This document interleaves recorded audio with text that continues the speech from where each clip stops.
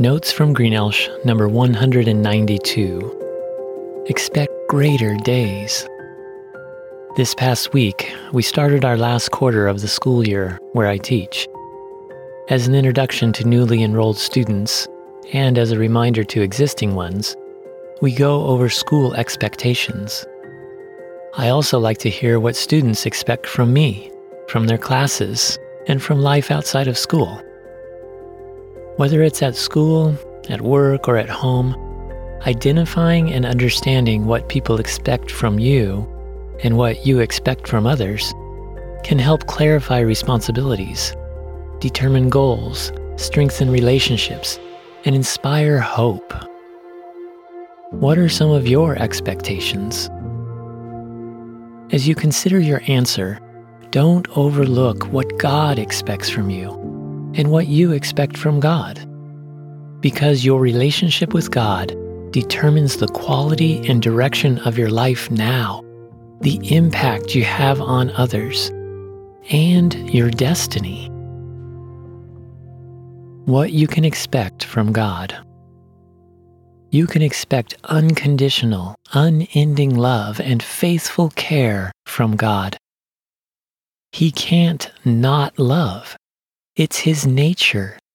He is love. Also, out of His love flow so many other inexhaustible and glorious blessings, like grace, mercy, joy, truth, peace, and providence. Because God loves you, He wants the best for you, which is to be with Him, to be like Him, and to do what He does.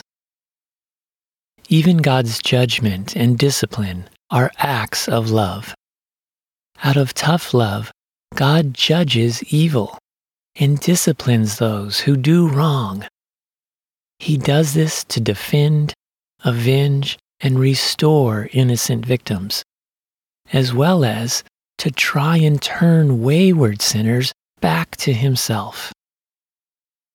We all need God, but tragically, left to ourselves, none of us choose Him. The Bible teaches that we, like sheep, have gone astray. We have all chosen to serve ourselves instead of God. Therefore, we have cut ourselves off from God and the life and love only He can provide.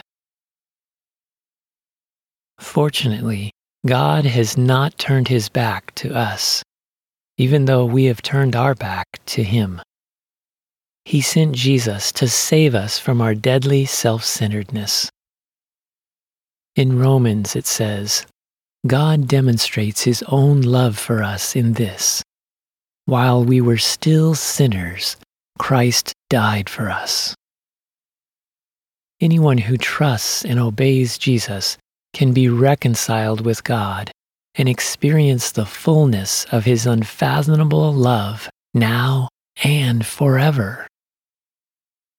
Jesus said, "For God so loved the world that He gave His one and only Son, that whoever believes in Him shall not perish, but have eternal life. For God did not send His Son into the world to condemn the world, but to save the world through Him. Whoever believes in Him is not condemned, but whoever does not believe stands condemned already, because they have not believed in the name of God's one and only Son." God's love never fails. He is faithful. You can count on Him. He never leaves or forsakes those who trust in Him. Even amidst difficulty, God is working for the best of His children. He promises to bring all things together for good to those who love Him and are called according to His purpose. You can expect Him to fulfill this promise and every promise, for He always does. As I mentioned in my last blog and podcast, titled Sing of Salvation, God's love and faithfulness are expressed in His saving, healing, and restoring anyone who is willing, as He transforms them to become like Jesus. Through poetic imagery, Psalm 65 provides a beautiful picture of how God has saved, is saving, and will save all who come to Him. Take a moment to read that. I thank God for His incredible love and faithfulness. What does God expect from you? God wants you to love Him and to love others before yourself. When you do, He is free to work in you and through you, to help you and others become all you and they were designed to be in Jesus. Whether you have already come to trust Jesus as your Savior or not yet, you can humbly come to God today out of gratitude and love for all He has done for you. Move forward with God, and your days will be greater than before, not because they are without problems, but because you'll be united with the greatest one who makes each day and can solve whatever the day may bring. Start by confessing any wrongdoing and asking for His forgiveness. Then grow in love for Him and others by prayerfully practicing 6 simple disciplines on your own and with other believers. 1. Sing, thank, and praise God for who He is, what He has done, what He is doing, and what He will do. 2. Study His Word, the Bible. The book of John is a good place to start. When you study, ask, what does this say about me and about God? What does it mean? And what should I do or change in response? 3. Share what you're learning from God with others. 4. Serve others as Jesus would. 5. Stand in the gap to prayerfully intercede for others. And 6. Stay dependent on God. It's not through your striving that you grow.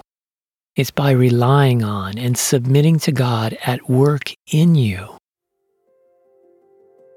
When you look around our fallen world and see the tragic consequences of broken people making selfish choices, what are your expectations? Although evil may seem to prevail today, God is always at work saving, many times in mysterious ways. Don't give up. Instead, give in to God and let Him faithfully fill you with His love so you can give it out to others.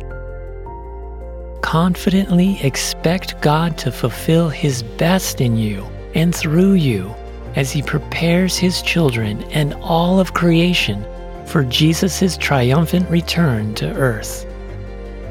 When Jesus comes back, He will reward believers, judge unbelievers, vanquish evil, Satan, and death, and secure righteousness and peace. Make the most of the opportunities God gives you to grow in Him and to bless others. Live each day for God and others as you look forward to even greater days of glory, joyfully reigning and fellowshipping with God and His family in a new heaven and earth.